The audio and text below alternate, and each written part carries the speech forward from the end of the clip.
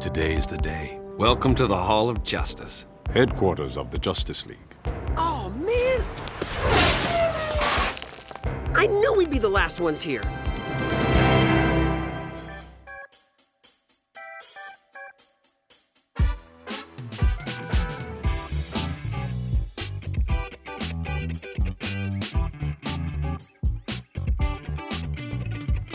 Welcome to Episodes of Excellence. I'm Thomas Graham, and we're going to talk about therapy for a second. What does this have to do with cartoons, and why was Batman and Flash talking and Kid Flash talking earlier? Well, in Young Justice, they go to therapy, and therapy's great. It's very therapeutic. I'm sorry. No, I'm not. There's not many shows, comic books, or anything that really show the struggle of being a superhero and when you have to make the hard decisions. In episode 17 of Young Justice, it's called Disordered, we see the team, Aqualad, Superboy, Kid Flash, Artemis, Robin, Miss Martian, go through therapy together. Separately, but they're all getting therapy. And I had the chance to speak with a voice actor friend of mine, Dominic Samuel. He has some opinions on the therapy, and honestly, I agree with them. And when asked what his favorite moment in the episode was, we'll let him say it. Did you have a favorite one? Favorite one. Or which of the ones more like stuck out to you? They all do for different reasons. I am a fan of Kid Flash in terms of that series. Like, he was one of my favorite characters, if I remember it right. And the fact that he goes from completely nonchalant, upside down, eating popcorn, to very on edge because of the suggestion made by Black Canary, is a lovely little bit of 360ing or 180ing, I suppose it is, because it's both visual and I guess audible, but like it's the tone of the scene as well as he literally does a 180. Yeah. And I do love just the full acceptance of, you're in denial, I'm okay with that. Yep. Because I think the best Kid Flash episode in the entire series is like, it's two or three episodes later is the Cold Hearted one where he goes on the run and like has to bring the heart to the queen because everything else is wrong, and he finally grows up to accept things. And I think that's kind of the switch, but this is the moment when you realize, oh, he's not just a goofball, he's just not okay.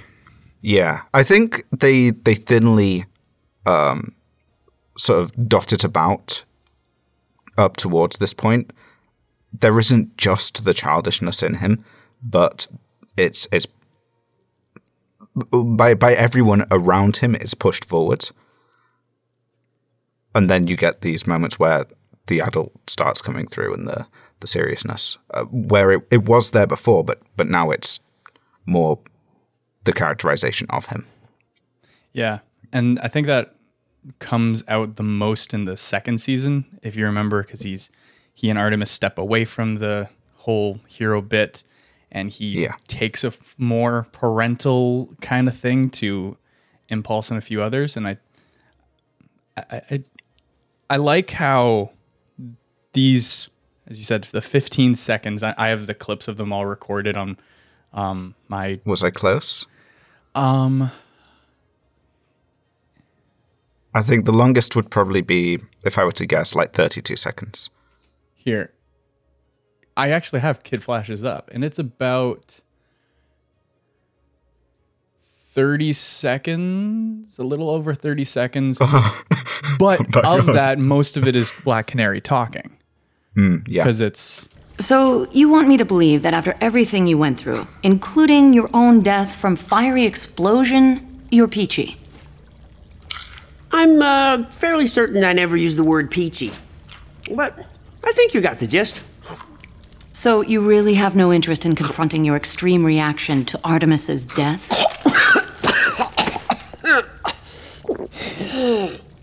I'd rather talk about you, babe. Wally, you're in denial. I'm comfortable with that. It's about 30 seconds. Yeah, I think it's also important to note, even though it's made to look like a therapy session, that ain't a therapy session. Black Canary is almost like, yes, there is the whole I'm speaking softly and I'm trying to get through to you, but that's pretty much with all of them. It's a bit of more of an interrogation than an actual therapy session. They are closer to an interrogation. Well, at least a few of them. Some of them do make more of an effort to be true therapy. Now, the episode before is called Failsafe. It is a virtual reality training where everything goes to crap. If you have ever watched Star Trek, it's a Kobayashi Maru situation. No matter what you do, something's going to go wrong. It happens. It is what it is. But what makes this one different is it's Miss Martian's fault. Her telepathic powers take over, and certain people go into comas. Like Artemis is in a coma for most of the episode because she dies early on. Spoiler, sorry. Well, maybe you've watched the episode already. I'm assuming you kind of have. Because they're great. Go watch them, please. But the idea of Kid Flash, who starts his scene upside down when he chokes on the popcorn, he sits up.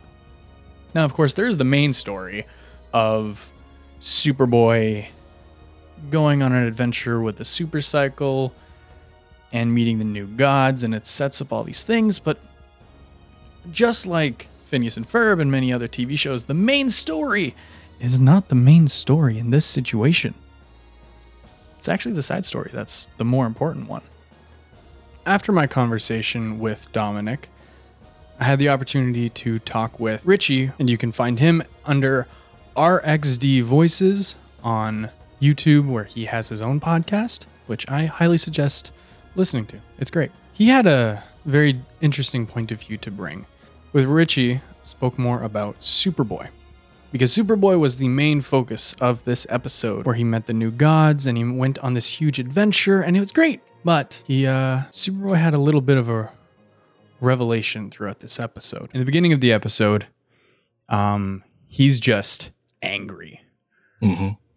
And then I find seeing him mature throughout specifically this episode and seeing the whole like original team mature really but it shines mostly with Superboy in the clip of him when he's talking about how he felt after this huge crap show, which was the episode before of the VR training and everyone dying.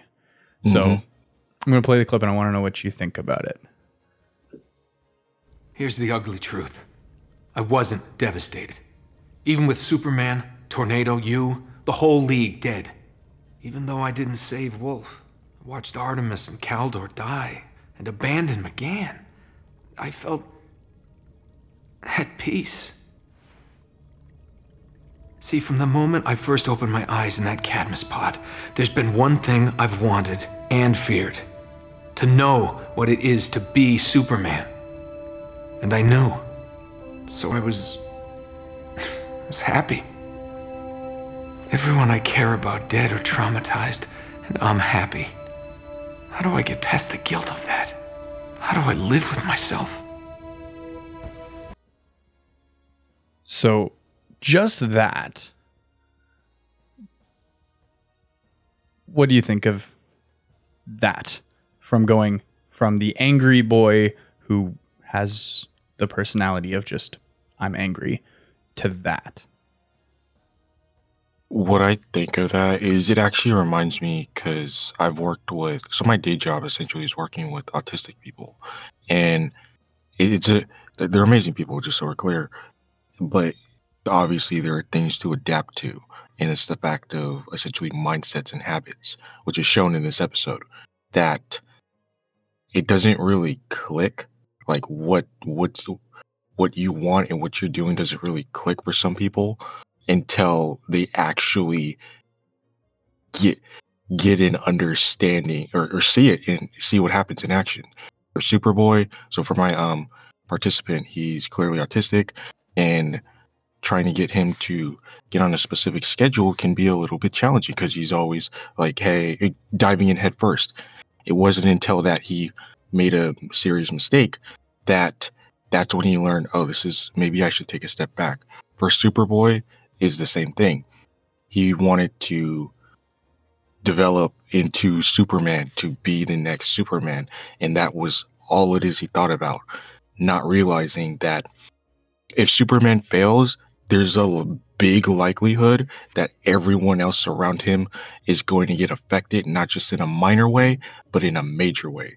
The amount of responsibility started to kick in, and he went from angry boy to, you know what, maybe this is a lot more serious than I thought. And it even highlighted the guilt of him feeling that way, highlighted it even more, because then he realized, if this is my responsibility, it's really heavy. But if everyone around him is gone, then that responsibility is gone as well. And it's almost like a burden off of him, despite the fact that it's also a failure. With Superboy's responsibilities gone and the fact that he was Superboy, he had his own awakening. And there's a quote earlier that Bear, one of the new gods, says, "Lower beings tend to fear intimacy." Now, all of this being said, this is only one episode. I highly suggest watching Young Justice. Seasons 1 and 2 are amazing. Season 1 is available on Netflix in Canada. All seasons are available on Amazon Prime if you pay for Teletoon Plus, or if you are in the United States or elsewhere, it is available on Max. I highly suggest watching it. I rewatch the show at least twice a year. It is great. Huge thank you to Dominic Samuel, who you can find for any voice acting at DominicSamuelVA.com. And as mentioned before, huge thank you to Richie, and you can find Richie on YouTube under RXD Voices. I've been Thomas Graham, and this has been Episodes of Excellence. Talk to you later.